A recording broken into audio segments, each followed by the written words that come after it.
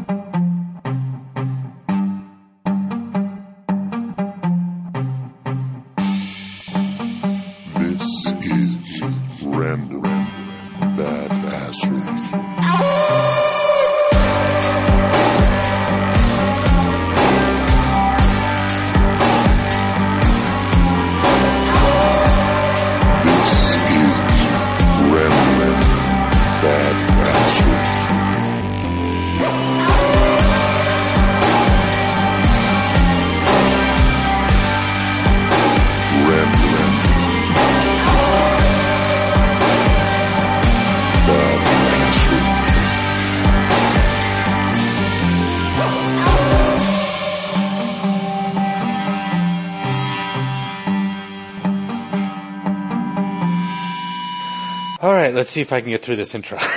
Here we go. All right. Here we go. Ba, ba, ba, ba, ba, ba. Welcome back, Creative Beasts. This is Random Badassery, the podcast where we ask, what is creativity, how does it work, and how can we use it? This is a new episode for us, or I shouldn't say a new episode style. It is an old episode style that's kind of come back in a way. For those of you who have been around, our normal episodes are studies in a particular artist, whether it is a director, a writer, a visual artist, whatever we see for that month that we want to study. And this episode is more focused on, this is our middle of the month episode, is more focused on what Lamb and I are doing creatively, what's inspiring us, tools that we're using for our creativity, anything that we find useful to share with you guys. So hopefully you'll find some value in these. My name is Chad Hall, and my co-host is Lam Wen. Hello, everybody. How's it going? I want to do a quick couple shout-outs. Not specific shout-outs to people because I don't have that information. But I was just looking at our stats, and there are people in places other than California listening to us, which is kind of awesome. I just kind of assumed that everybody around us were the only ones listening. So hello to everybody in Pennsylvania, New York, Texas, and Oregon. Hello to nice. 136 people in England. Hello to people in North Rhine-Westphalia in Germany. Hello to New South Wales in Australia. And hello to British Columbia and Ontario in Canada. There's a lot more, but those are the big ones. And to everybody else, there's a huge category in here that is just listed to me. It's actually our second largest category, other. So if you are other, thank you for listening. Lamb, did you want to start off the show with something?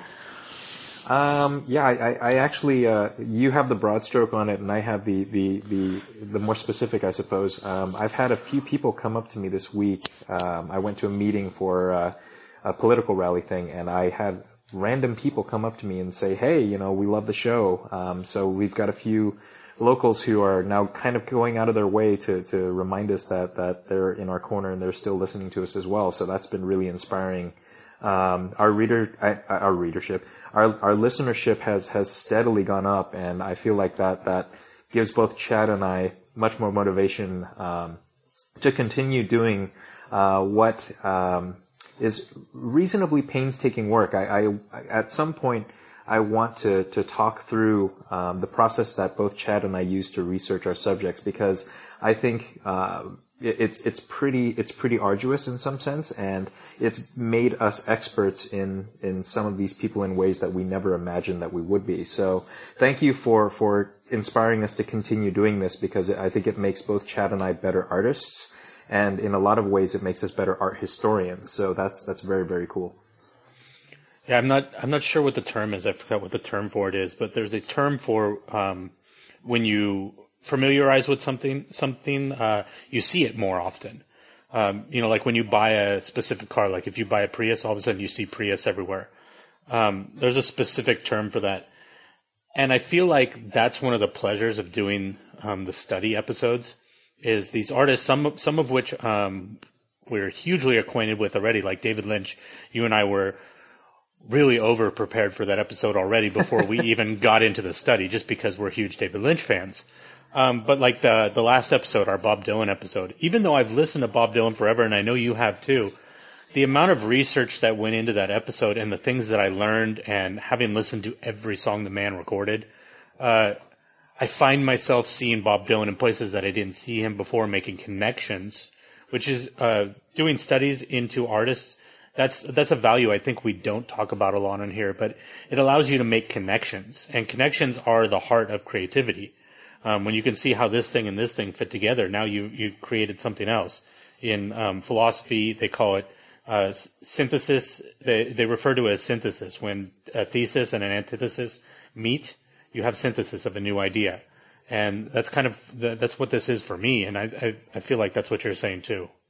Yeah, it's fascinating, especially the Dylan episode, because you're right. I mean, you and I have been, for some of our subjects, with Ian McKellen, for example, I've been an Ian McKellen fan for a really long time, and given that he's in a visual medium, I find that it's easier to find his work versus a person like Bob Dylan, where his catalog is so dense and it spans such a long period of time that you forget how much of pop culture and how much of our culture in general he's really influenced. And so after the month's worth of research that we did into Bob Dylan, both as a person and as an artist, I started to see his stuff in all kinds of things that I hadn't noticed him in before. A couple of books that have quotes pulled from him, a few ideas from TV shows, and just they're just, his influence on pop culture is so vast that it's tough to really understand that until you've done enough research into the man. So yeah, absolutely. The synthesis is definitely something that's clearly seen over the span of 5 decades, and I feel like it comes in fits and waves, and especially with our current situation in this country, I feel like a lot of those sentiments come back. And so because of that, you can see it not just in the art that has been produced, but just in the culture of revolution, or the culture of disparity between the haves and the have-nots, or whatever it may be. And it becomes much more clear that his influence is far beyond just the art itself, but much more in culture as well. I think in some ways it's hard to separate pop culture for the 60s, 70s, 80s, and maybe even part of the 90s from Bob Dylan as a whole. I think he's within the DNA of pop culture. Sure. And pop culture in the grander sense, a lot of times we use the term pop culture to mean just, the teen pop stars and the TV show that's hot this year or whatever. But pop culture in the grander sense of all culture that is popular, including literature and art and all of these other things that are popular culture, things that we share. And that's one of the great things that I think that we've done so far, if I'm going to pat us on the back for a moment. We didn't do it on purpose, but we've done a good job of balancing larger artists, like Bob Dylan, whose name are so synonymous that almost everybody knows who they are, with people who maybe don't have the same name recognition. A lot of people didn't know who Isaac Asimov was. And so it's cool to have the opportunity to introduce people to artists that we respect, or maybe I should even use the word creators that we respect. In a weird kind of way, too, especially with a guy like Bob Dylan, you see how he defines alternative culture. If you look at his influence on 80s culture or 90s culture, I mean, I definitely do think that there's an underlying influence that he has on the alternative movement or the grunge movement, for example. And so I feel like with Bob Dylan, because of how he defined himself in the music industry, when he first got his start, there's a certain sense of just counterculture that's inherently built into his creative process. And so I think because of that, anyone who followed him, anyone who had the guts to follow him and try something that was different from what was popular at the time is definitely influenced by not just the art he created, but the choice to make the art that he did in the time that he did it. And I think the bravery that comes from a guy like Bob Dylan definitely makes it so that other generations beyond him become more and more brave, allow themselves to take more creative chances and feel like they can take those chances and still be accepted within some kind of subculture that then becomes the culture that we all understand. So I think that there's an amazing influence, not just in the art itself, but how the art's created. I think that that's one of the things that people don't take into account. When they get mad that an artist becomes big, there's this whole sellout culture that people use all the time, which I just think is crap. When somebody works 30 years to achieve something and they achieve it, that's not selling out. That's achieving. Selling out is changing who you are to make money. So let's just make that clear. Yeah. If Bob Dylan started doing Pepsi commercials in 1965, that would have been selling out. Sure. But one of the things that's really important about when an artist reaches that stage is it's not only advantageous to the artist, it's advantageous to all of us because they go beyond that minutia of what they actually made, which I think is exactly what you're saying here. And they become a symbol. Sure. They become a motivating symbol for all of us. And that makes it better, not just for those of us who create, but for all of us who want to do something. Like if you want to start a business or whatever, you like Bob Dylan. I mean, let's go back to one of the biggest businessmen of our time, Steve Jobs. Bob Dylan was his idol. Steve Jobs didn't play the guitar. He didn't sing songs. He made computers, and he made iPhones, and he made little boxes that go in our pocket that can hold every single Bob Dylan song. Or I should say, he facilitated the business that made them. He didn't make anything. But he was influenced by Bob Dylan. And that's an amazing thing. And so I hope that if somebody's listening to the show for the first time and maybe they're not a creator, that you can understand that just talking about these people and these things might help you in a way that you didn't expect. And since we didn't really plan on talking about this stuff, and we forgot last episode to do this seems like a good time to tell you our next study episode, our next artist that we're studying, which will be in 2 weeks from this episode, the beginning of the month. We will be doing Neil Gaiman, author and most famously, well, maybe equally as famously, comic book writer. If you don't know who he is, look him up. Maybe do a little research of your own before we get to the episode so that you can, in your head at least, participate in some way as well. He's particularly near and dear to my heart too. Neil Gaiman, for most of my young adult life, was the narrative storyteller, both from his books as well as from the Sandman comics, which I still hail as one of the coolest things that have come out of the comic book spectrum to this day. And the work that he did with probably one of my favorite artists of all time, Dave McKean.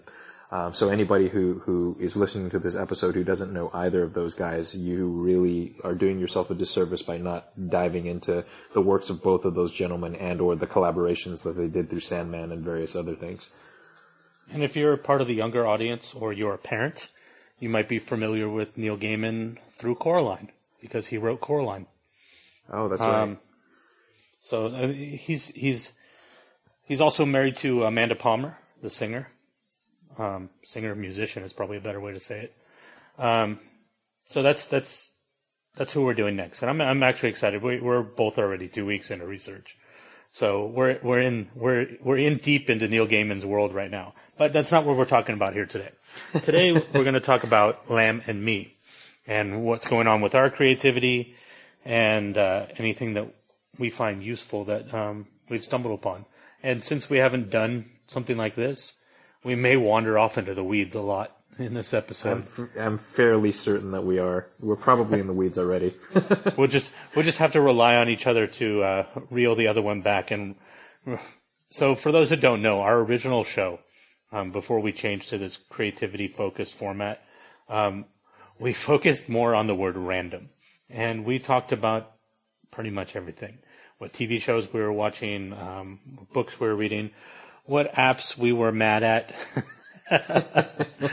We went all over the place. And so what we're going to try to do here is we're going to try to stay focused and keep everything related to creativity as much as we can. So we're going to rely on each other for that. Forgive us if we go off into the weeds. As I said, we haven't done an episode like this in a while, so we may be a little rusty. So let's get into it. Lamb. Yeah. What's new in the creative world for you? So for anyone who's been in my life for the last decade, I disappeared pretty much off the face of the earth for about 6 or 7 years of my life with a job that I had where I was traveling more than half the year. And in that span of time, I took a ton of photography. I did some cool artistic things. It's funny how creatively free you become when you go into a town and you know absolutely nobody. And I feel like the last couple of weeks of my life, the last couple of months of my life, I've kind of been in the same situation, in that I'm working so much these days that I have very little time to hang out with friends, so I spend most of my day in the company of strangers. And so because of that, I find myself wanting to revert back to my roots as an artist, which is a photojournalist or a journaling person, or just a journalist, period. So lately I've been kind of obsessed with time lapses. So I've been doing time lapses of pretty much everything that happens throughout the course of my day, whether it's my work or whether I'm spending time on a golf course or I'm playing a piano or drawing something. I just time lapse the heck out of everything. So for me, there's a very interesting sense of space and time that comes with a time lapse, in the sense that you have no definitive sense of narrative in the same way that you would if you're just watching a video of time as it runs. So for me, I've been not just creating more time lapses, but I've also been watching a ton of time lapses too. So that so far has been not necessarily what I'm doing as much as what's been inspiring me lately is the understanding of time in a different sense than what I'm used to. So for me, that's where I am. What's flowing in your creative world at the moment? Well, before we do that, I want to tell everybody, if you're following us on Instagram, you may have had the privilege to see 2 of Lamb's time lapses within the last week. I think it's last week, right? The airport one was within the week. Yeah, should be. If not, go to Instagram.com/randombadassery, all one word, and look and check out his time lapses. There's a mediocre one of me drawing the Golden Gate Bridge, but the other 2 that are on there are Lamb's, and the airport one is really I enjoyed that one a lot. So go check it out. As far as me, I've been actually knee deep in the book, man. Probably Nice. deeper than I've been in a very long time. I mentioned in a previous episode that I had printed out the first 77 pages of the book, and I was just going through with red pen. I finished that today, so tomorrow is going in and typing all the changes, and then the day after that we'll be writing all the scenes that are missing, all the holes, and then hopefully trudging forward. It's remarkably under control at this point. What type of environment are you writing in? I'm always curious about this because I know that throughout the course of our conversations, not just for the podcast but just in general, we've talked about writers in particular setting up very specific environments that inspire them to write a certain way. So I'm curious as to two questions actually. The first is, what is it about the book that you're focusing on at present? And the second is, what kind of environment do you feel best facilitates you being able to do that? As far as what I'm focusing on right now, I've had like this, I guess you would say this gap. Something wasn't working for me for a very long time. And I think it's what has been separating me from the book.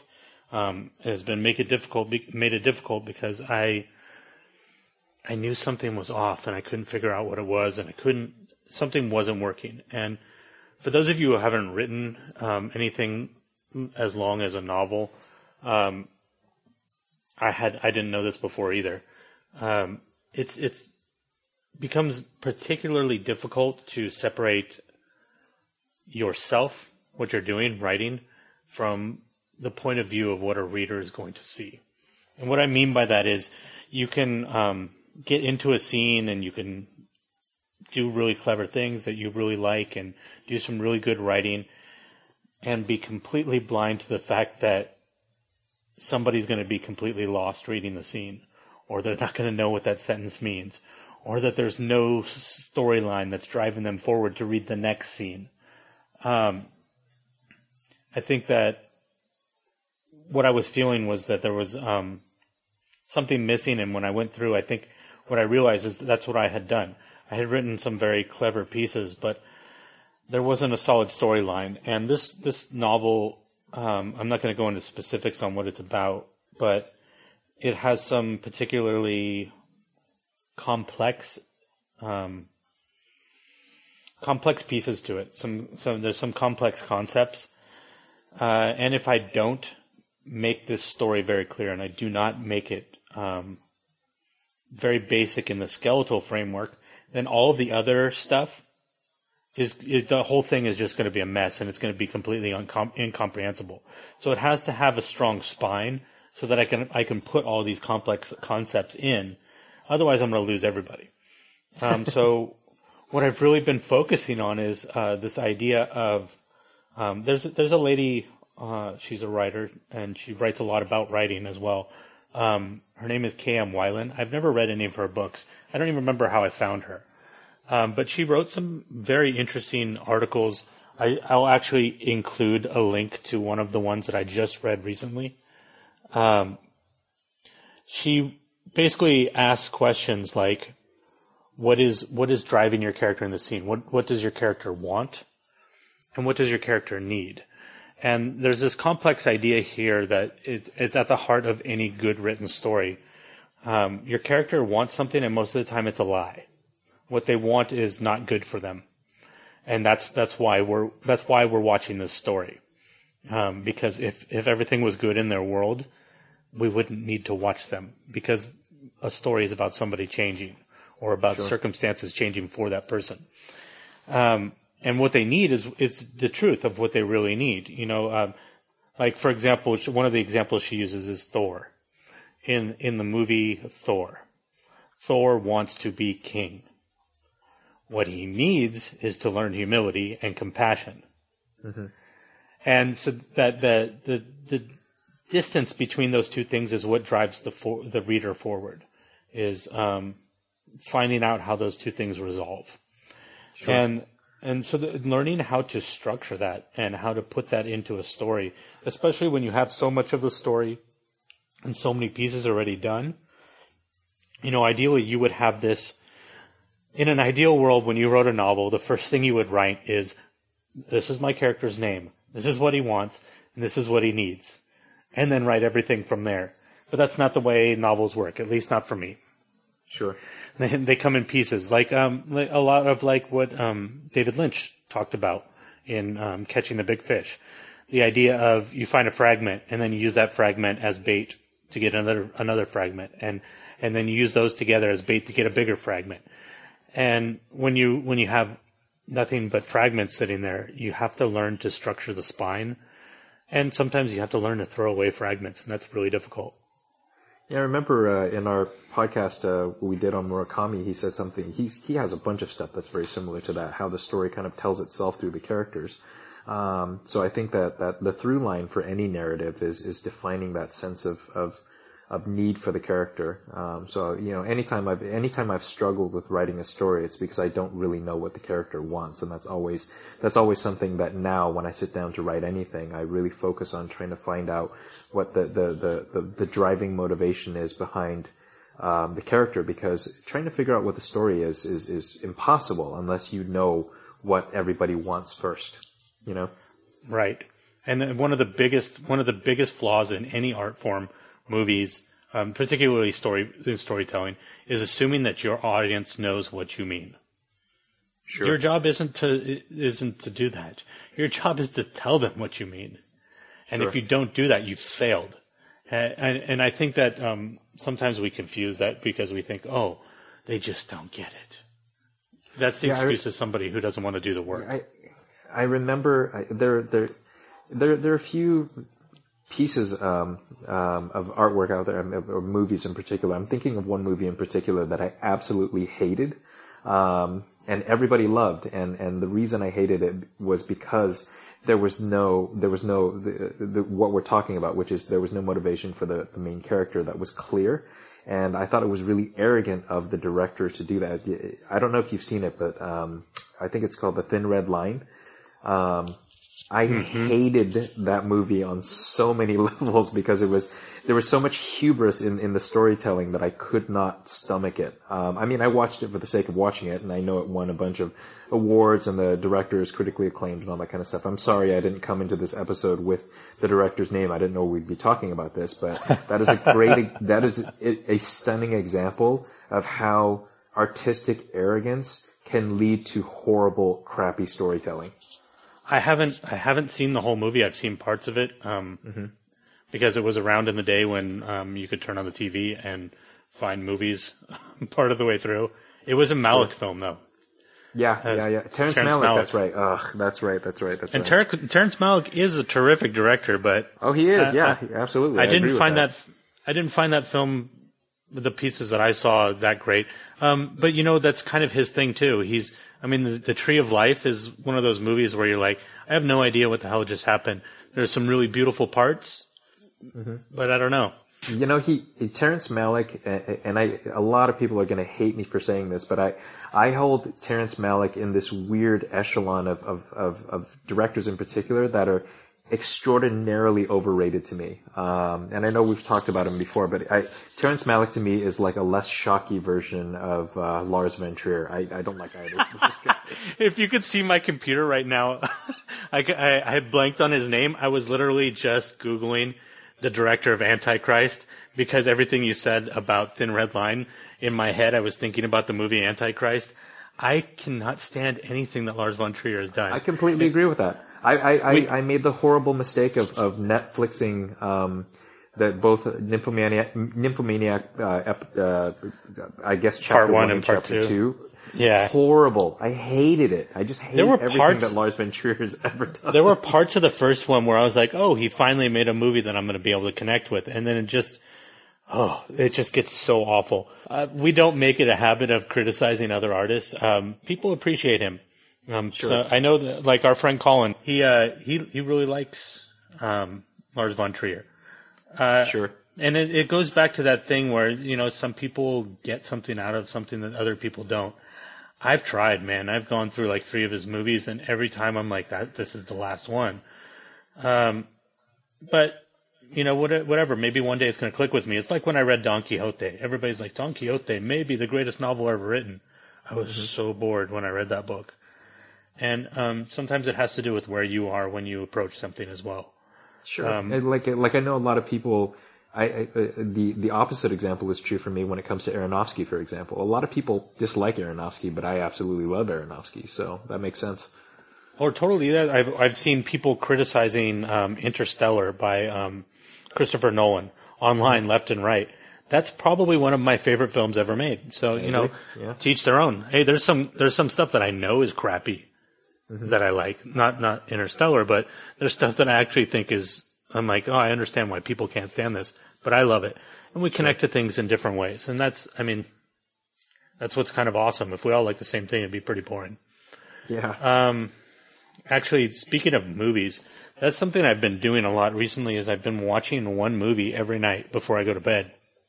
Nice. And, it's really interesting because I think I've mentioned before that I got rid of Netflix and I got rid of Hulu, because I have Amazon Prime and I have HBO. Both of those, HBO comes with my internet connection, whether I want it or not. And Amazon Prime I use for the shipping, so the video is just included. And between those and like the little things here and there because I have a free basic cable with my internet too that I don't use. So I got some of the basic cable apps I can plug into those. between those three things, there's so many things to watch. I didn't need the other two. So I could save myself $20 a month or whatever. But one of the programs or one of the channels that I've been looking at a lot is, besides HBO, is FX. FX has tons of movies on there. There's like 40 movies every month. They change it every month. So I've found myself between that and HBO just going through and watching different movies. And most of them are movies that I normally would not watch. Like, for example, I probably never would have watched the most recent remake of 21 Jump Street. I'm glad I did. It was really funny. 22 Jump Street, not as funny. But 21 Jump Street, really, really funny. That's like a big theme for me right now that kind of fits into what we're talking about too. This idea of like reducing your options. You know, we've talked a lot about minimalism before, but reducing your options and realizing that you can find something that's of value to you with a smaller subset of options.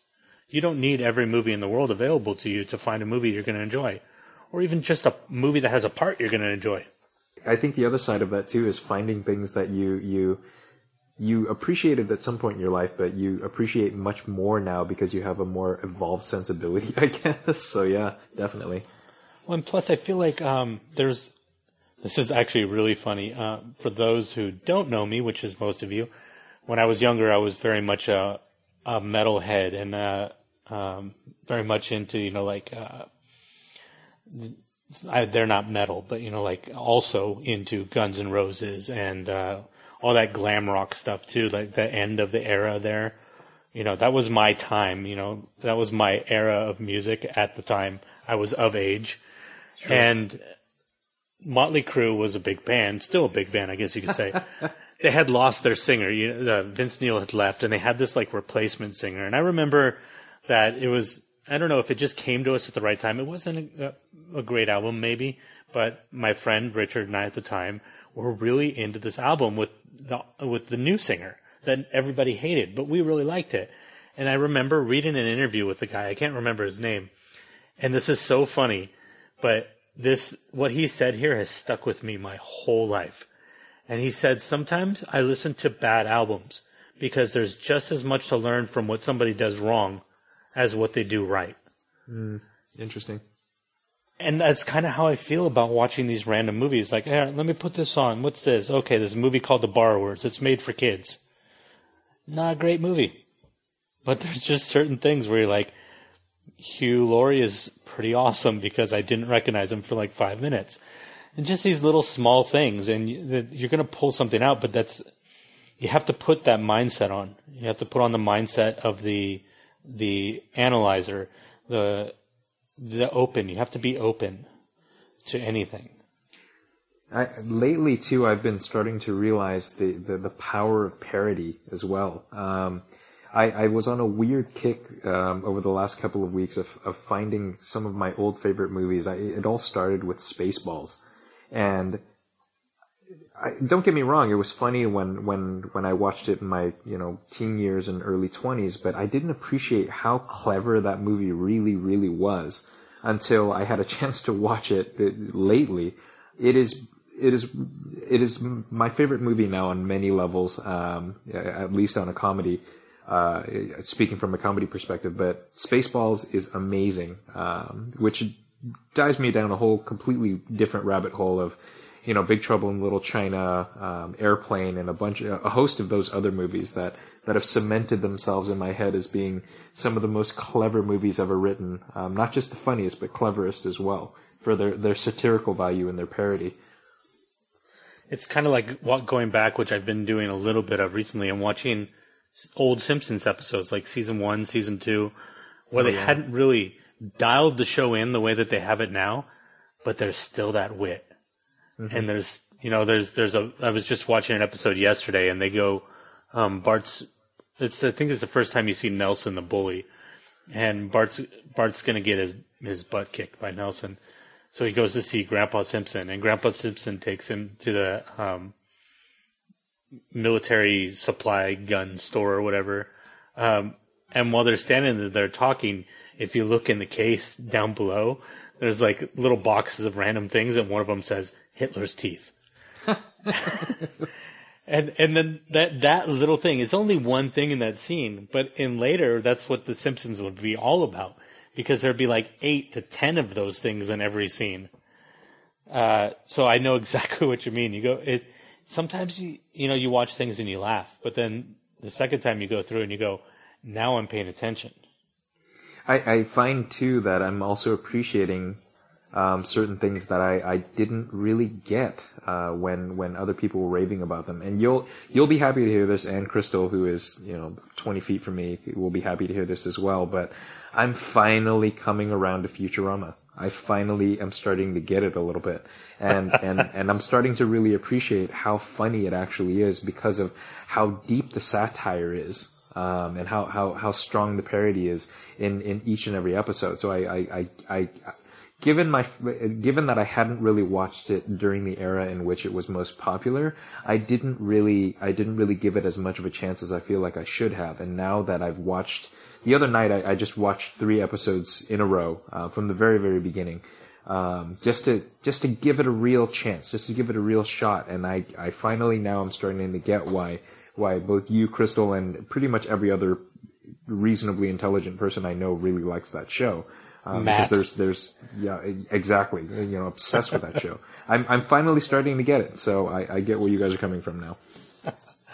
Oh man, that show is just, what, the one thing about leaving Netflix and Hulu is I lost access to every single episode of Futurama at any time I want it, as well as How I Met Your Mother and Star Trek The Next Generation. 3 shows that I always seem to dip into when I don't have something specific to watch. I'll probably just end up buying all of those things on iTunes. Yeah, sure. Yeah, I ended up doing that too as well, yeah. Those are things that I'm never going to be like, why did I buy that? Those are things I'm going to carry with me my whole life. It's funny that you say that because I have movies like that have gone from every device that I've had, movies that I always will fall back on. Eternal Sunshine of the Spotless Mind. Yeah, I hear you. Dark Knight for me is one of them too. I love that movie for some reason. Amelie is one for me that I bought like 6 times in 6 different formats. Oh yeah, Amelie I have in VHS, DVD, iTunes, Blu-ray. I mean, I've got every version of that movie ever made. So yeah, I hear you. And those are great things. I think that's one of the things that, going back to this idea of minimalism that we've been talking a lot about recently, one of the things you start to realize when you start minimizing your access, your exposure to infinite options, is you start realizing the things that matter. And for me, and I think it's the same for you, what you start to find is the more time you invest in those things that are important to you, the more you get out of them, and the more, you just blossom as a person by, watching your favorite movie once a month.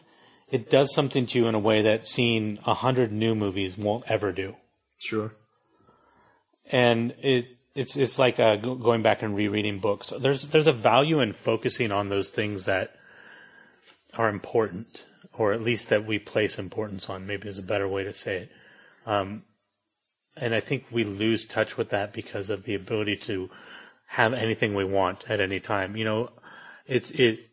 I've done it before, and I'm sure anybody listening here, at least at one point, has done it. Wanted to see a movie and been baffled by the fact that it wasn't on Netflix, wasn't on Hulu. I couldn't watch it on Amazon, and I couldn't even buy it on iTunes. My God. It's like, it's shocking to us that we can't have it within 5 minutes. 10 years ago, if they didn't have it in the video store, you'd have to wait. Oh, I remember that. When you'd go to the new releases section at Blockbuster and they're just, all the DVDs are gone and you have to wait for 3 days before someone will bring it back. Or even worse, it's something that they just don't even have, it's like an older movie they don't have. Sure, yeah. You just had to remember and hope that one day you'd run across the ability to see that film. Oh, I remember going to 4 different places to find a copy of the letterbox version of Schindler's List. I literally remember that journey. It took me a full 48 hours to find a DVD. And it was probably worth it. Oh, totally worth it. I still have that copy to this day. So yeah, completely. I feel like that's one of the things that I really appreciate about minimalism. Actually, I didn't intend to talk about this, but there's a podcast called The Minimalists, and obviously that's what they talk about all the time. Their show is kind of more of a question and answer based format. They have like millions of listeners, so they have lots of questions. But recently I've been noticing that they're getting a lot of undue criticism, especially about you and I have mentioned actually their documentary before. I think it's just called Minimalism. And people are accusing them of things like, oh, minimalism is just white privilege. And all these just really mean things. Wow. And that's like the nicest thing. There's way meaner stuff that people said. But that whole idea baffles me, is that we're so entrenched in this idea of culture that people who don't have money, that was one of the criticisms that somebody said. They said, want to try minimalism? Try being poor. And both of these guys grew up poor, so I mean, they know. But I just think that we're so entrenched in this idea of having and owning and collecting and being able to have everything we want at all times, that we are offended by the fact that somebody wouldn't want that. Sure. That somebody wouldn't want access to everything. And I wonder what that is. I feel like in some way maybe it feels like a threat to our ability to have access to those things. And like if everybody doesn't want this, then there might not be a market for it, and then I might lose it. I don't know.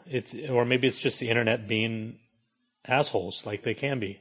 Well, I think it's the reverse of validation, in the sense that if these two guys who are wildly popular and who seem to be living happy lives can live happy lives without the stuff that you think makes you happy, then it automatically devalues everything that you consider to be the cornerstones of your happiness. And I actually kind of feel like that's the point.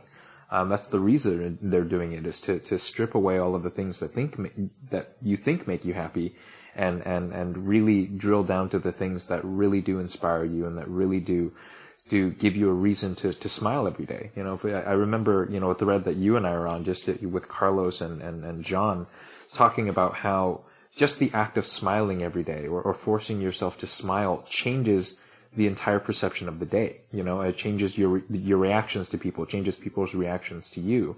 And I feel like the backlash that the minimalist guys are getting is just purely based on the fact that they're valuing things or they're taking away the value of things that people assign so much value to. And so because of that, it feels like an affront to the lives that most people have chosen to live, based on collecting things and owning things and having things, and using that as a way to determine whatever your status is in a given society or group of people. So definitely, I feel like the backlash is inevitable, and I feel like it's validating to them, in the sense that if they didn't get a backlash, then I'd think there'd be something wrong with what they were doing. And I think that's something I want to say to everybody that's listening is, in no way are we ever telling you guys what you should or shouldn't do, what's right or what's wrong. Just because I don't have Hulu and Netflix doesn't mean that Lamb doesn't, or that you shouldn't. Oh, I totally do. I love it. But what are the most important things, reeling this back to the focus of the show, because I did go on a tangent there. The reason minimalism is important to me, and I think to you as well, Lam, is, like you said, it's about focusing on the value. And that's important to your creativity. Because if you're not a happy person, how do you expect to create anything, to bring anything into the world? If you were full of bitterness, then you will be blind to, like what I was saying before about being blind to the flaws in the story that I'm working on. If you are full of bitterness and anger, you're going to be blind to those things too. So you're not going to make things of value if you're lucky enough to be able to break through that bitterness long enough to complete anything.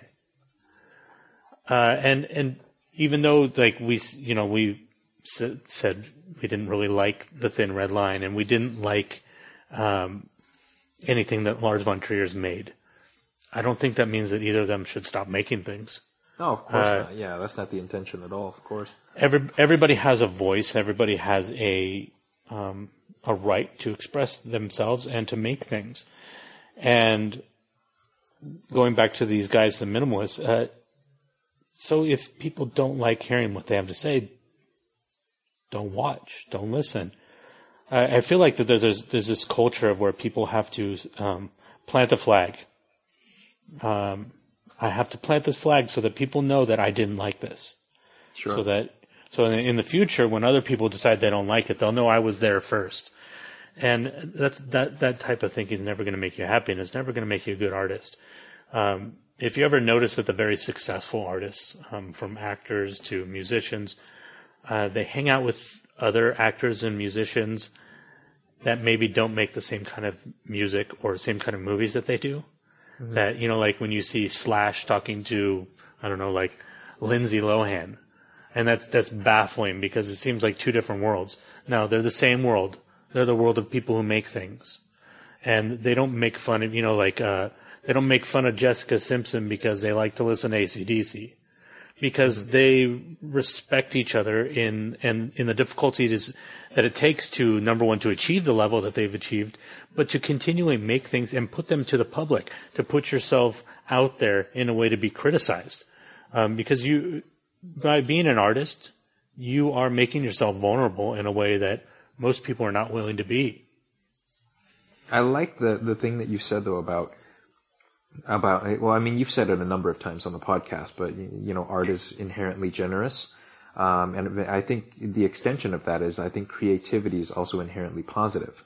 And for me, for example, like the last couple of weeks, I've had my struggles and things have been difficult, but I'm in a wonderful relationship with an amazing person. And so because of that, I feel like there's a happiness that comes from that sense of just core positivity. And so because of that, I find myself compelled to do certain things. Like now, for example, I hadn't thought about music, or creating music of any kind for quite some time. And I feel like a big part of the reason why that was because I was really unhappy. And so lately, for example, I can't help but play any piano I see. I can't help but think about music and listen to music and want to watch movies and want to watch TV shows or read poems or books that I haven't read in a while. And I think a lot of that comes from the fact that being happy inherently inspires you to search for the creative things, to search for the beautiful things in the world, and then by extension makes you want to create beautiful things as well. So I definitely feel like there's a very strong thread of positivity that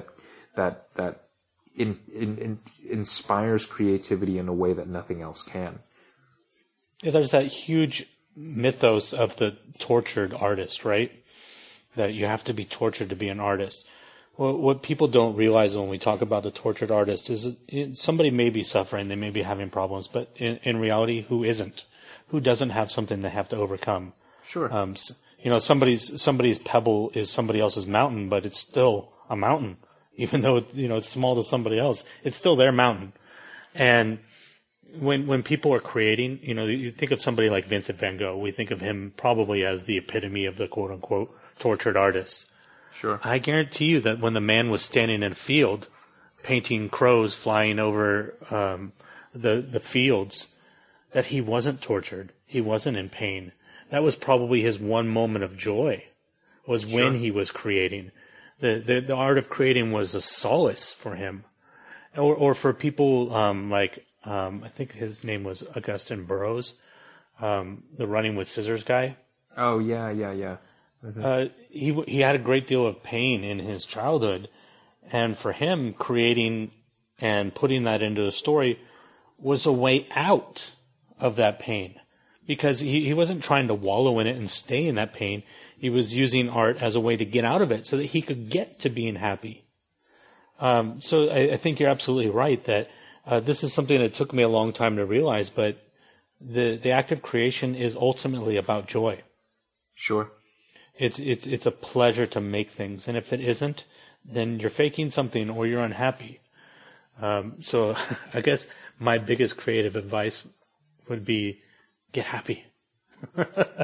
Do something that makes you feel good. And the other side of that too, for me, especially the last couple of weeks, I've struggled with health things. There have been some darker things that have happened over the last couple of weeks. I won't get into specifics, but let's just say it's been a difficult couple of months. But I find that I can still remain inherently positive because I'm trying to find, just purely for the sake of maintaining my own sanity, I'm trying to find more creative things, not just to consume, but to produce as well. And so because of that, I feel, despite how difficult things are, I still feel like I'm in good spirits, which sounds crazy considering what's going on. But like, for example, when we're talking on this podcast, I feel inspired and creative and happy. And I feel like that's a great lesson, not just for other people, but for us as, for us, the two of us. This is what we look forward to. And I think the act of talking about creativity and the act of creating the podcast itself is definitely something that inspires me to keep doing what I'm doing when it comes to searching for the avenues of happiness that I've found both in my personal life as well as in my creative life. And I think that that's something that, for me, took a long time to really piece together, was this idea of creativity being something that makes my life better. Sure. Going back to the emotions you were talking about, is when we focus on something, we make it grow. We invest in it. So if you're miserable let's not even say if you're miserable. If there's, like you said, bad things happening around you, because you can't avoid that, bad things will happen. People will die. People will leave. Jobs will be lost. Things like that are going to happen. We don't have control of those things. Storms will come. But if you focus on those things, you make them grow within you. Sure. They no longer become a circumstance, but now they become an identity that you're breeding within yourself. So by having something to create, something to work on, this is why creativity is so important to me.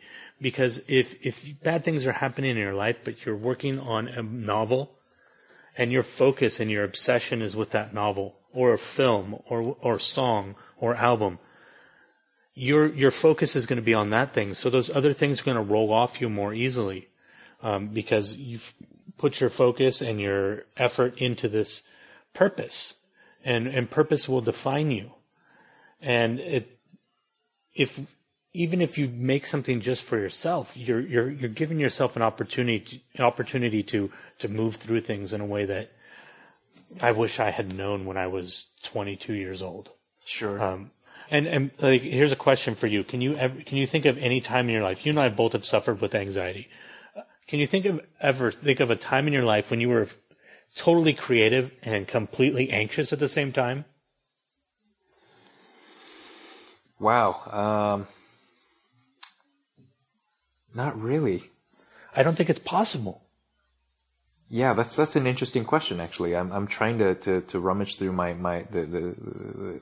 especially in the most recent chunk of my life where anxiety was a big part of my daily routine and environment. I definitely wasn't creative. I was the opposite of creative. I shunned creativity. I feel like I didn't listen to music for a solid 3 months of my life because I was so horribly stressed out and very, very anxiety ridden. Anxiety requires so much focus that I don't think that we could be creative because we've invested all of that energy into the anxiety. I think you and I talked about this in that text conversation you were mentioning earlier. This idea of me losing my train of thought right in the middle of a sentence.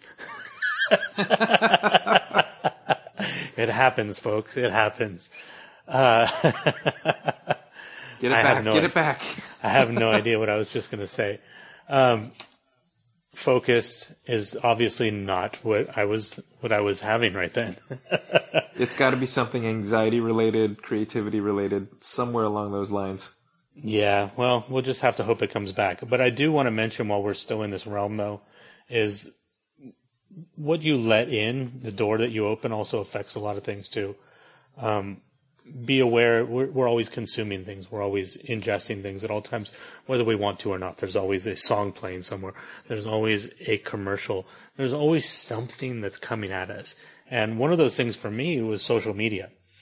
And there's a lot of anger in this country, and specifically online right now, in both directions, politically. Actually, if you were just to be narrow-minded and say there are only two political directions, but in every direction you can imagine, there's just a lot of anger, a lot of vitriol, and a lot of despair for both ends of it. And I think that was just too much for me.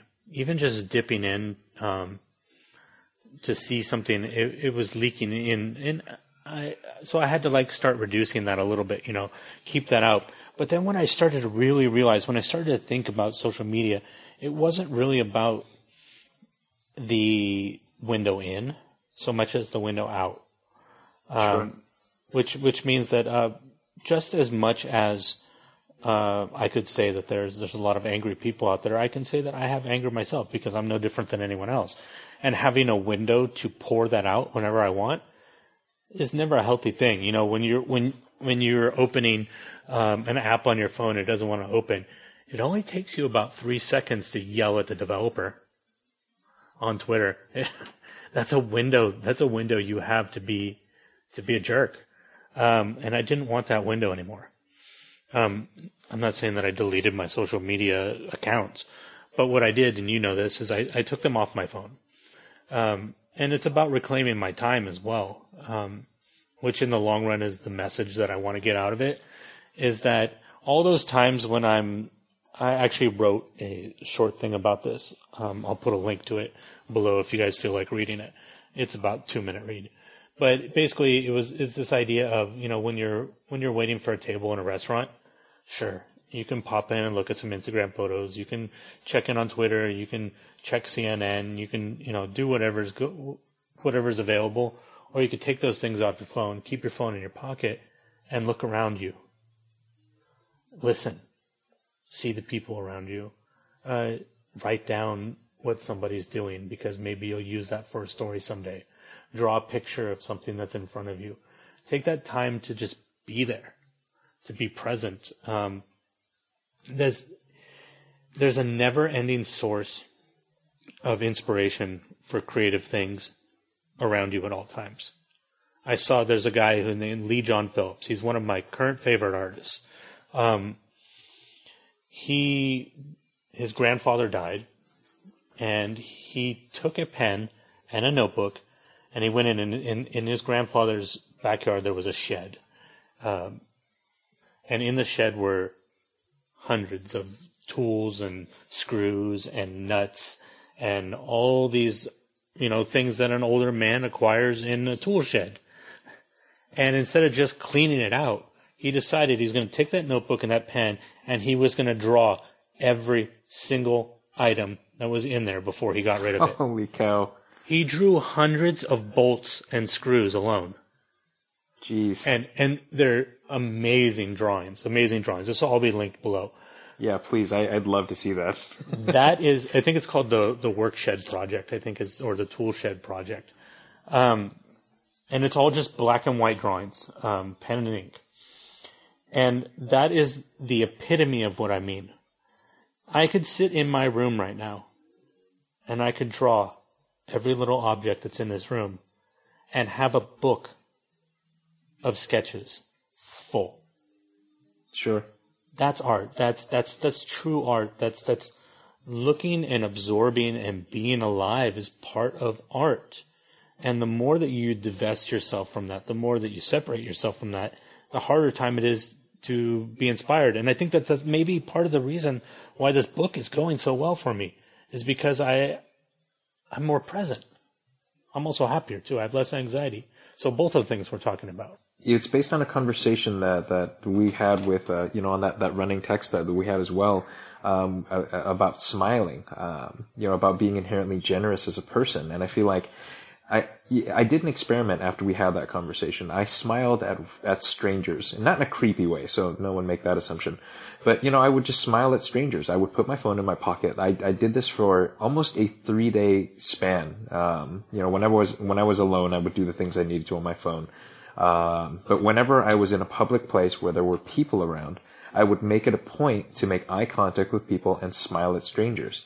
And the amount of people that smiled back, and how much better I felt about my day because of that is shocking. And it inspired me to do a lot more, not just creatively, but just with my day. I felt like I had more time, that I had more energy, that I had more purpose through my day.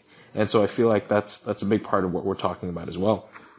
And for me too, I've told you this before, but the thing about smiling, to me, one of the big things about the smiling all the time is doing it whenever I walk past a mirror, smiling at myself. I haven't tried that yet. For two reasons. Number one, the reason that when you smile at someone that they smile back, that they feel better, and the reason you feel better when they smile back to you is our mirror neurons, right? We're inherently pack animals as humans, so it's evolutionary beneficial to us to share emotions. You know, Sure. when one person is scared, the other person should be scared too, because there's probably a reason. Mm-hmm. And when one person's happy, the other person should be happy so that they can share it. So your brain doesn't know the difference between you and the mirror and another person. So when you smile at yourself, you're giving yourself the same benefit you give to somebody else when you smile.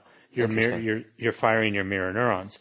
But also, for me, it was this idea of, and this is just something I thought of myself, but like, I think about myself when I picture myself in my head. How do I see myself? Well, if I'm always looking grumpy when I look in the mirror, that's probably how I see myself. Mm-hmm. But if I'm smiling every time I see myself in the mirror, eventually I'm going to replace the picture of myself with a picture of me smiling in my head. And if I see myself like that, then I'm probably going to be a happier person, because that's what I see myself as, a happy person. Mm-hmm. So it's playing psychology games with yourself, right? We've talked about this with many things, but I feel like this is one of the clear places where faking it till you make it definitely has a very positive effect in the long run. Absolutely, without a doubt. It's about belief, right? Mm-hmm. Believe it until you believe it, because it's emotions are not that concrete; they're so fluid. And going back to what you were saying about, you said you were smiling and you felt like you had more time. And there's a weird thing about that. If anybody's read Malcolm Gladwell's The Tipping Point, in that book, he talks about this experiment that was done on seminary students. And basically the experiment, I'll try to keep it very, very brief. There were many groups within the experiment. One group was asked to read the story of the Good Samaritan. These are, by the way, seminary. These are all people that want to be priests. One group was asked to read the story of the Good Samaritan. One was asked to read another story, and then the third group was asked to pick whatever story they want from the Bible. And the purpose of them reading the story is that they were told that they were going to have to write their own sermon and then present it. Because, like I said, they're learning to be priests, so they need to learn how to do this. And then of those three groups, there were also two other groups. So that one group was told, okay, you're done pretty early. You should probably make your way over to the building where you're going to give the sermon, the fake sermon, so that you can get there early and, take your time. You'll be calm so you can start. And then the other group, which is made up of all different parts of those other three groups who read the different stories, was told, you're late. Hurry. Get over there as quickly as you can. Mm. And the real trick here was on the steps of the place that they're going in to give this sermon. There was somebody pretending to be hurt or in pain or sick. They're basically groaning on the steps. And they wanted to see how many of these seminary students stopped to help this person, and wow. Of what group. And so, of course, the idea of the Good Samaritan is the idea of stopping to help someone, right? That's the whole purpose Sure. of the story. Do you think that the largest group that stopped to help this person were the ones that read that story? No, they weren't. And it wasn't the ones who read the other story. And it wasn't the ones who picked their own story. The group that had the largest percentage that stopped were the ones that were given time. Huh. The ones who were told to rush stopped the least. Well, and it's just that idea of what you focus on. Going back to that what you focus on is it defines everything. You can want to be a priest and you can want to help the poor and the sick and whatever, but if you're told you're late, it's going to override all of that. Sure. Or if you're grumpy or you have anxiety, you're not going to make that. You're never going to finish that song. You're never going to create as long as you focus on things that are destructive. And I feel like that's very true. We talk about anxiety quite a bit, just on a personal level, but I feel like that's very true just in general for me, which is, whenever things are difficult in my life, I always feel like I'm rushing everywhere. I always feel like there's an urgency to everything that I'm doing, regardless of how urgent something might be. It becomes a mindset. Everything becomes overly important. And I never take the time to take a step back and to sit down and breathe and listen to a good song or watch a good movie or watch an episode of a TV show. I never feel like I have time. But I feel like more and more these days I realize how self-imposed that is. The feeling of urgency is something that I instill in myself. I feel like I'm constantly panicked.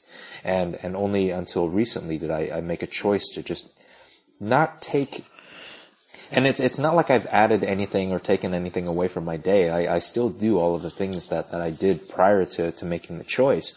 I just feel like I'm much, much more at ease when I'm not feeling like I'm having to rush from place to place or being urgent. Sometimes the smartest thing you can do is to do nothing. To take a moment to calm yourself down and to realize that it really isn't that important. It really isn't. It's going to get done. You're going to do it, but you don't have to assign such a sense of panic or urgency to it in order to make it happen. And that's one of the things that I've been doing a lot recently. I'm not sure. Maybe I've talked about this on here before. I've definitely talked to you about this. The first thing I do every day is the most important thing to me. Sure. That's my new thing. So the first thing I do every day, other than exercise is on the top of important things to me right now.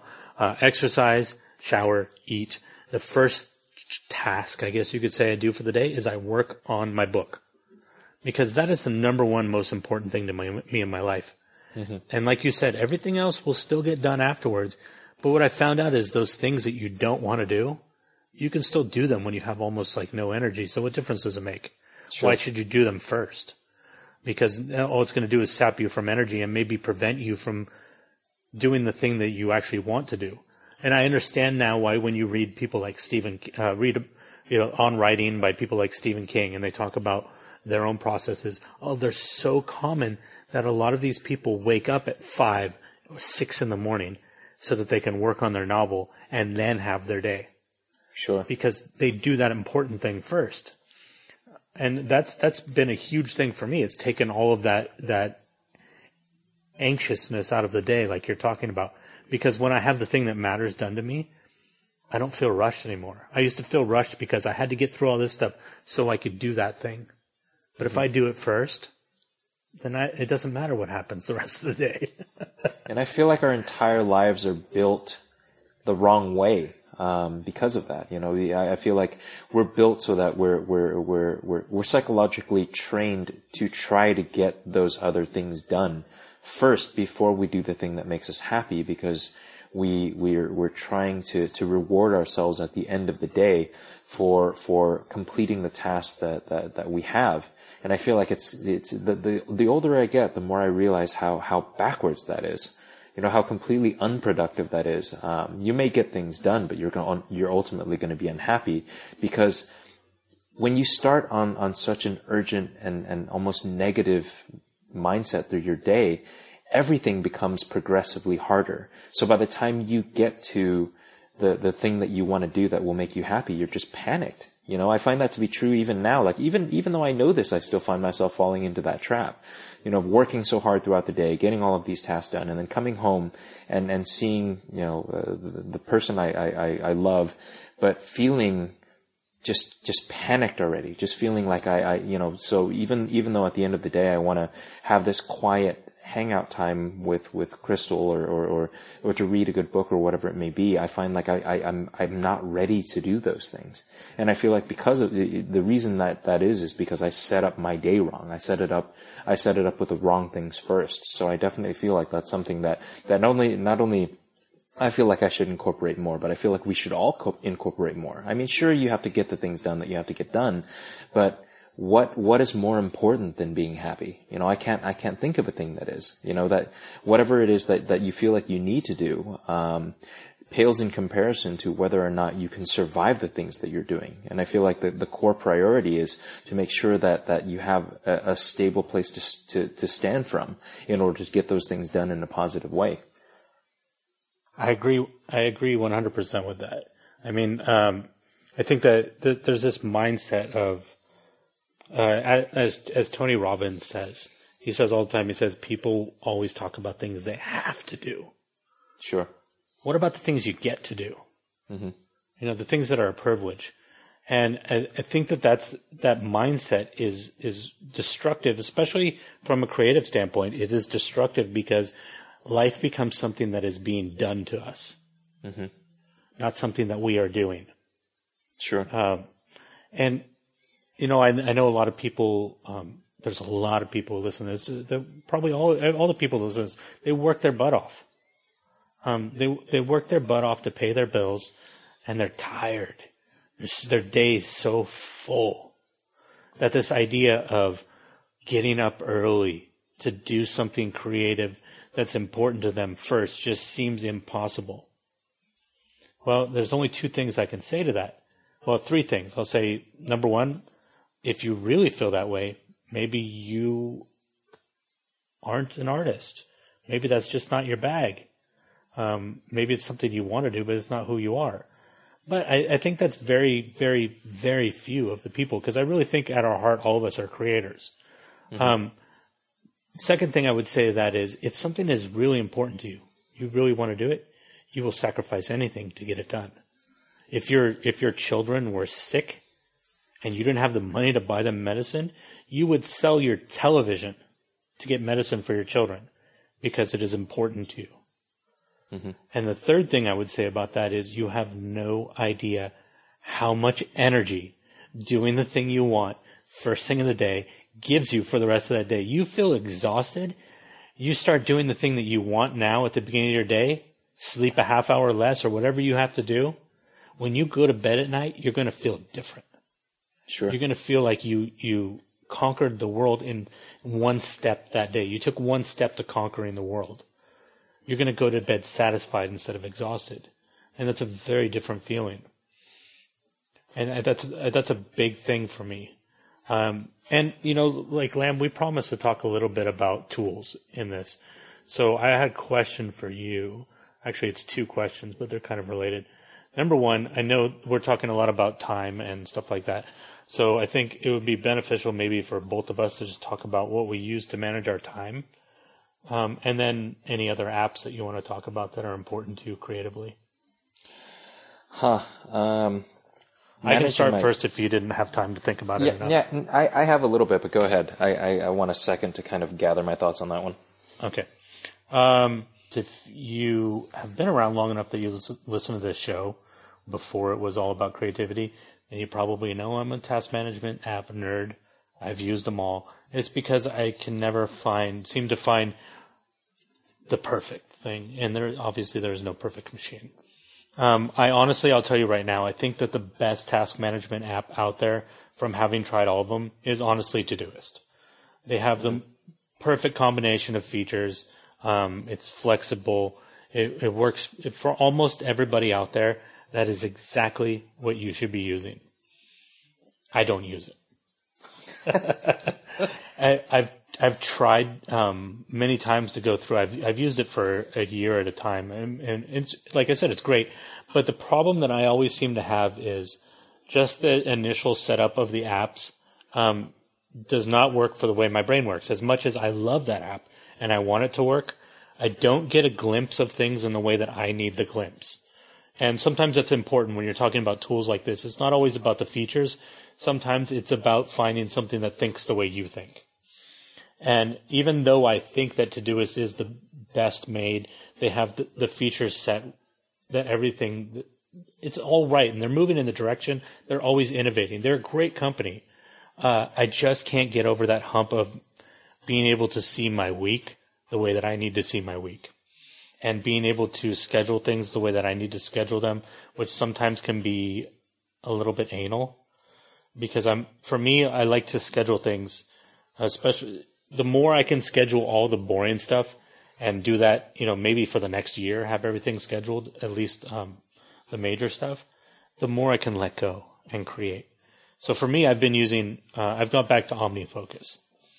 OmniFocus is not cheap, by the way. It's a really well-built app, and it's built on the GTD methodology, if anybody knows what that is. But the reason that it works for me is when I go in, I open the app, the first thing I see is the forecast for the week. And it's got a number next to every single day. And every time I open that app, I know how many things I have to do on each of those days. And if I didn't have that constant reminder, I'm not mentally prepared. It's really important for me, like, for example, on Sunday to open that app and see, I only have 2 things scheduled on Wednesday. First thing I'm going to do is I'm going to click that Wednesday and see what those 2 things are. It's 2 small things too. Wednesday's free. So now all of a sudden on Sunday, I know I'm going to work my butt off on the book on Wednesday. And it gives me something to look forward to. It works with my psychology the way that I need it to. And it's the only linear thing. What if nothing else we perceive in the universe is linear except time? I don't know. What do we perceive as linear that isn't time? I don't know. Other than a line. Gravity. Is gravity linear? I don't think gravity is linear. Consistent, but not linear. Yeah, consistent, but not linear. Yeah, you're right. I don't know. But what would it mean for our concept of the universe if time wasn't linear? Right. That messes up a lot of stuff. Well, it definitely changes a lot of our perception of ourselves. Like even if we understand that the concept of time itself is different by perspective, even from the perspective that we're describing, time itself is linear. The thing I think what it would challenge is free will. Yeah. Because if I were able to move back and forth, chances are I probably wouldn't be able to change anything. I'd just re-experience what already happened, right? Sure. So then what would the difference between re-experiencing something in the past and not being able to change it? What would the difference between that and the present be? Well, then we go back to the concept of determinism. Was the choice that you made always the choice you were going to make? Yeah, I'm halfway through Sam Harris's book on free will. And there's some interesting stuff in there about how free will doesn't really have a good argument for it. What's funny is that I think in the long run, the small choices, there's some aspect of free will to it. But like, for example, with where I am right now, I believe I was always going to be here. Mm-hmm. And it's the first time in my life that I've had that feeling that strong. Like, this is exactly where I was going to be. I think it's something I think this is why people, as they get older, tend to go back to religion. Because it starts to feel, dare I use the word, is things start to feel like there's a plan. For example, like I look at this further questions, doing the podcast I'm doing now. Yeah. It relates to so many things from my past that it looks like, of course I ended up doing this. Of course I did. Everything in my life was pointed towards it in some degree. The trigger is the full meal, and you have the cigarette. The reward is the nicotine buzz, or it is the oral fixation. It's going to be different for everybody, but there is a reward there. So the quickest way to build a habit is to find a bad habit and rip out the middle. Find the trigger, find the reward, rip out the middle, and put the thing in there that you want to do. For example, if you eat bad food. You know, you're always, every time you walk by the fridge, you open the freezer and you eat a popsicle or have some ice cream. You know, you shovel in some Ben and Jerry's. What you can do is understand that, oh, my trigger apparently is walking by the fridge. My reward is the satisfaction of having something in my gut. What if I took the ice cream out of the fridge and I put something else in there? So that the trigger, when I walk by there, boom, I walk by there. Now instead of having ice cream to grab, there's carrots. And I put the carrot in, and now I'm having the same satisfaction. Because when it comes to eating, it comes to food, we're all triggering memories most of the time when we eat something. We're triggering the time we had it for the first time. So we're triggering a sensation of pleasure. So if you want to build a healthy habit of writing every day, find something that you do every day that you don't feel good about, that you want to get rid of, and rip out that middle and put writing in there. You know, like for me, one of the things that I did was, I would have, you know, Instagram or Twitter in the bottom part of my phone screen, and I would always be dipping in there, right? So what did I do? I took those apps out of there, and I put my Kindle app in there, and I put the podcast app in there, and I put my notes app on that row, so that now when I put my finger in that automatic spot, that automatic trigger, I can't open those apps. Now what I can open is a book to read. You're using your body and your brain the way it works, instead of fighting against it. So bringing this back to Frida Kahlo, right? She created a habit of painting because, you know, she's in this bed. Now, like I said, she could have focused on being in pain. She could have focused on so many other things laying in that bed. But what she chose to do is put an easel above her and focus on that. And that's where her energy went. That's where she went. She created a focus. And if you want to change something, if you want to make something, change your focus. Just snap yourself out. Find something else to focus on. Stop paying attention to the things that suck. I find that also helps me to I was really good at one thing, and I wanted to get better at another, and I used them in conjunction with each other to create a kind of synergistic momentum that led me to doing both better. And that's one of the things, even going back to what we said at the beginning of this episode about our separate podcasts that we're going to be doing. That's a way for us to build this up and make this better and other things in our creative life. So that's another important habit too that Lamb brings up is, you're always, I think by nature in our lives, we're always going to have one or two legs. I don't mean just physically. I mean, as far as what our focus is, you know, you're going to have your main focus, but then there's all these other little things, and using those, and focusing on those things because I'm good at this and I'm good at this, those build on that leg. They give support to that leg. They strengthen those legs. So you're creating a synergistic relationship there, like Lamb said. And that's a powerful thing. You know, like she used her medical knowledge in some degree in these paintings. She used her life. She used her relationships. She used her pain. She used the tools that she had. And that is, if you're going to take any lesson from Frida Kahlo, it's not that if she can do it, you can do it. It's that look at the tools you have. Limit your tools. Based on the thing that you said earlier too, which is people are tricked into thinking their entire lives that the abundance of choice is actually what makes you happy. But both you and I have seen countless examples, read many books, and seen a number of different sources that say the more choices you have, the less happy you tend to be. So in Frida's case, for example, it was by necessity. It's because she didn't really have a choice. She was limited to her environment, the tools at hand, and a very specific perspective on the world. But if you want to get started somewhere as an artist, try to limit your choices as an artist. Pick a medium, pick a subject, or pick one particular thing and get really freaking good at it.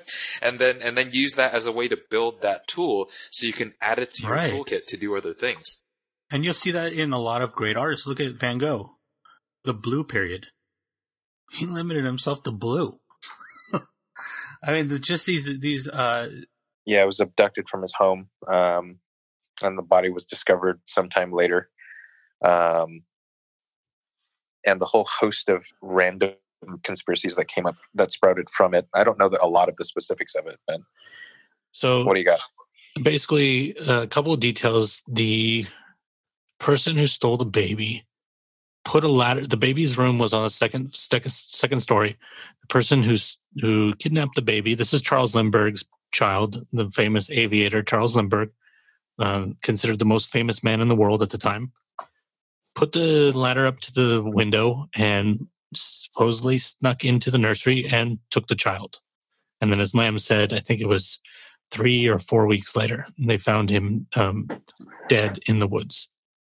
So the man who was finally arrested for the crime was Charles Hartman. I think it's H-A, my spelling, this is handwritten. I think it's Hautman. He was a German immigrant, and he was convicted, and he got the chair. He never admitted to committing the crime, but he also never really talked. There's a lot of details about that. That's not the direction I'm necessarily going to go, but he was very strange in the whole thing. And everybody, that's where a lot of the conspiracies came from. Everybody felt weird about him being the person. And what ended up happening, the way they caught him, is the money that was given, that Lindbergh gave, the ransom money, was marked bills, and he was caught passing one of the marked bills.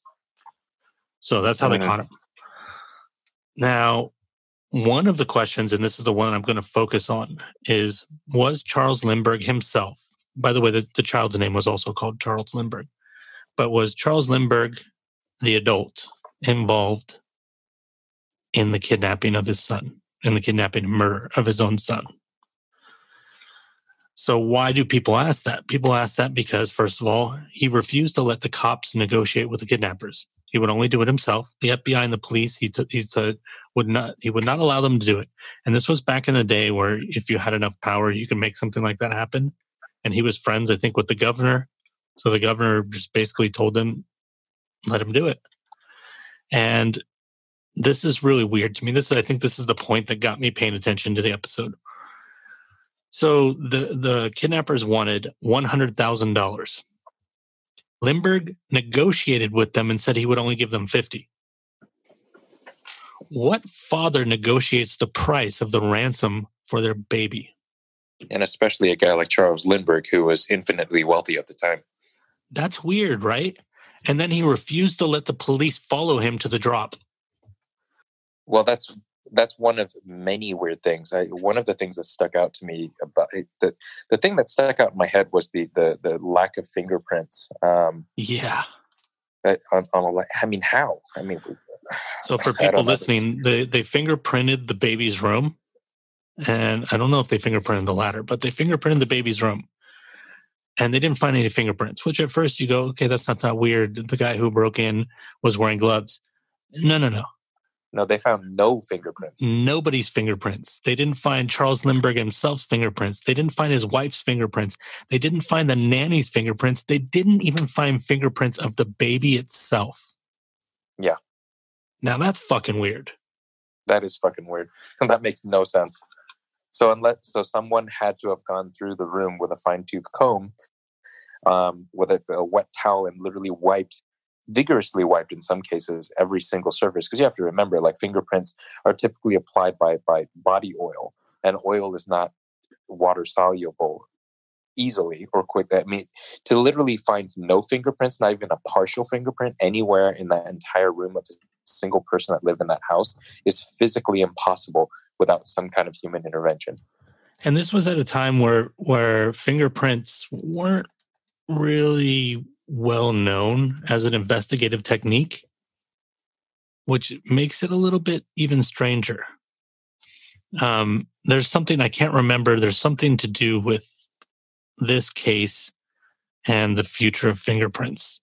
I think it's something to do with J. Edgar Hoover. It's a silver nitrate thing, yeah.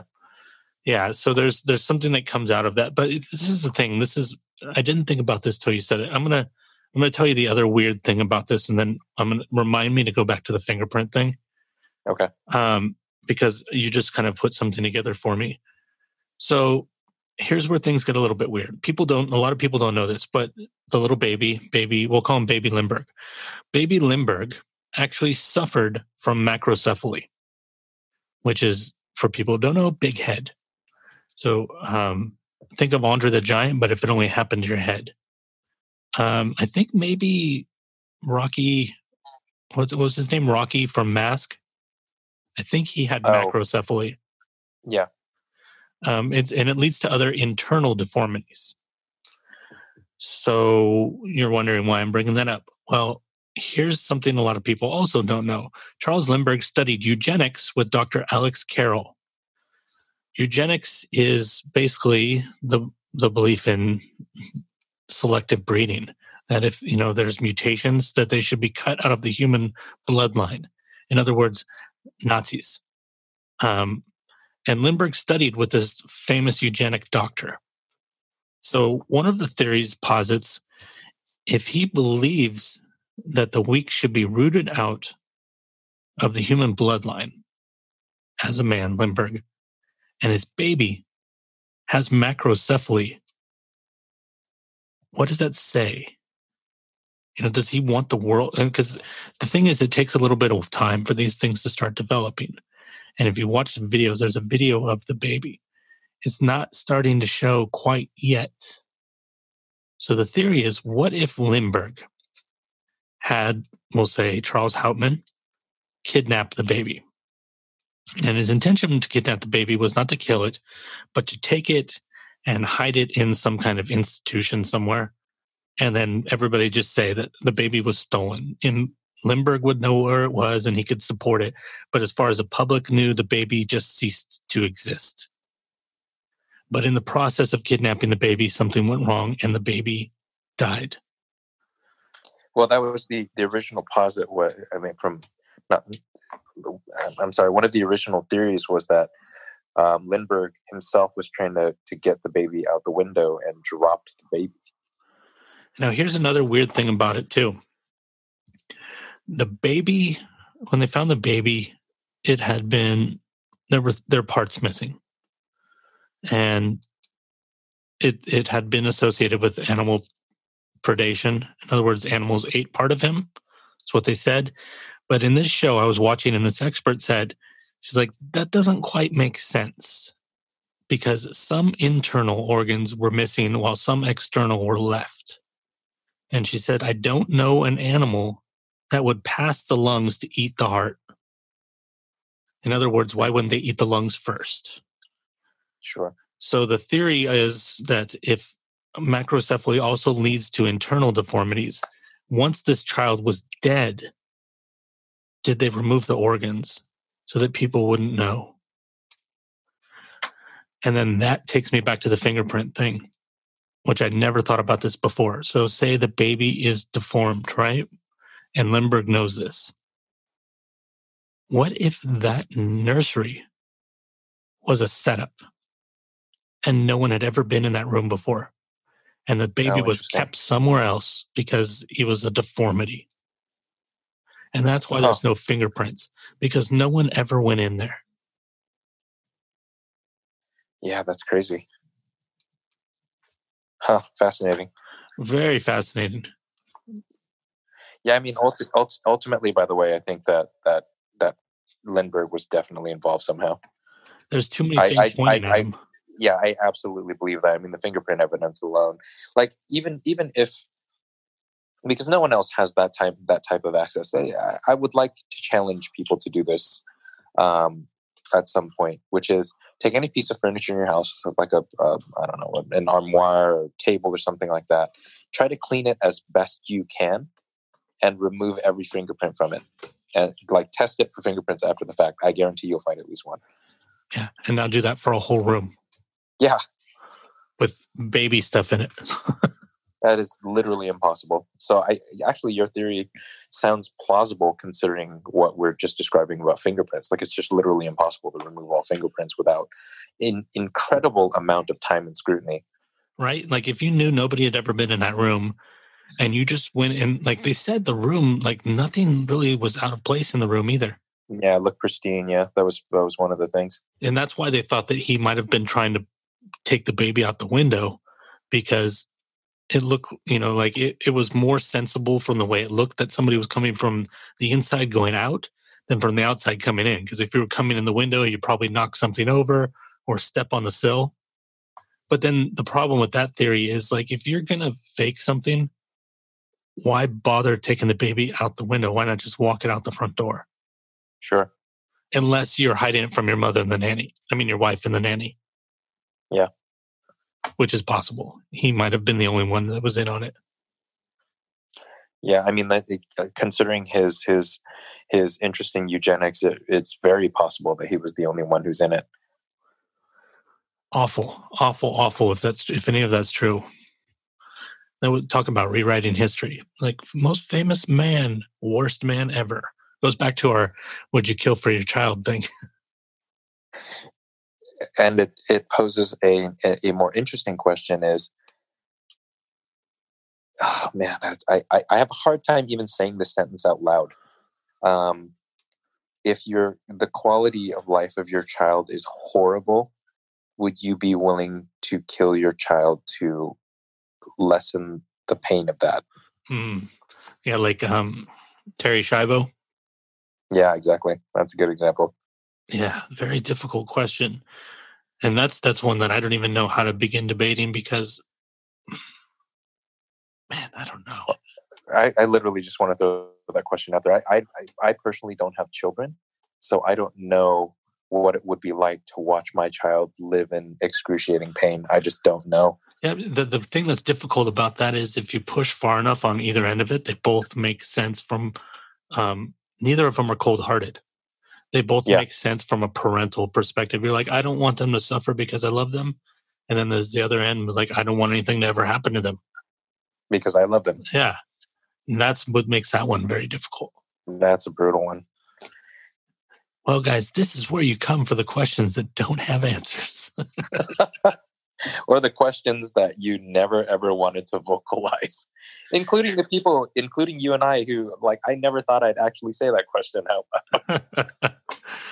Well, that's what I've found myself, even though, like, I'm still every once in a while finding weird stuff. What I'm really fascinated with right now is these kind of questions where it's like, what is that? What would you do? And so I've found myself writing down little questions for the show. But I also like that we just kind of randomly talk. Yeah, this particular conversation has taken some very, very odd turns that I did not anticipate. Yeah, it's truly random. We went from basically content creation to testicles to the Lindbergh baby.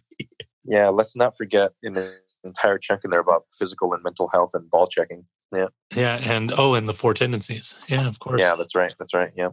Yeah. All right, let's cut it. Also, a quick plug. Just maybe if I have an audience, then I'll be more on top of it as well. Speaking of, the four tendencies. My blog is going to be at thevacantroom.com as well. What are you going to use for it, by the way? Right now, I'm starting with Square, but I may evolve that into something else as it becomes. The reason why I like using Squarespace is because it forces me to get the heck off my phone. You should look at that blot.im thing. Yeah, I will. I mean, the moment you mentioned it, it sounded really enticing to me. But then I go back to my overriding priority, which is I need to put my phone away. Oh yeah, but you could do that just by having a text editor on your computer, and dropping those into your Dropbox folder. That's true. But then it adds a step, and it's $20 a year. Jeez, that's really sexy. Yeah, because I'm paying that stupid $16 a month for Squarespace right now. I can't say that. It's a great service. I apologize, Squarespace. You guys are totally worth $16 a month. It feels stupid when you're only doing one thing on the website. Yeah, exactly. And I mean, I manage a couple of websites, so it's not that bad. But still, I'm so used to getting things for free, which is, again, one of the things that we talk about. If something is good enough, be willing to pay for it, because that means that person can continue doing it. Right. Yeah. See, one of the things that makes me always want to pull away from things like Squarespace is not because I don't want to pay for it.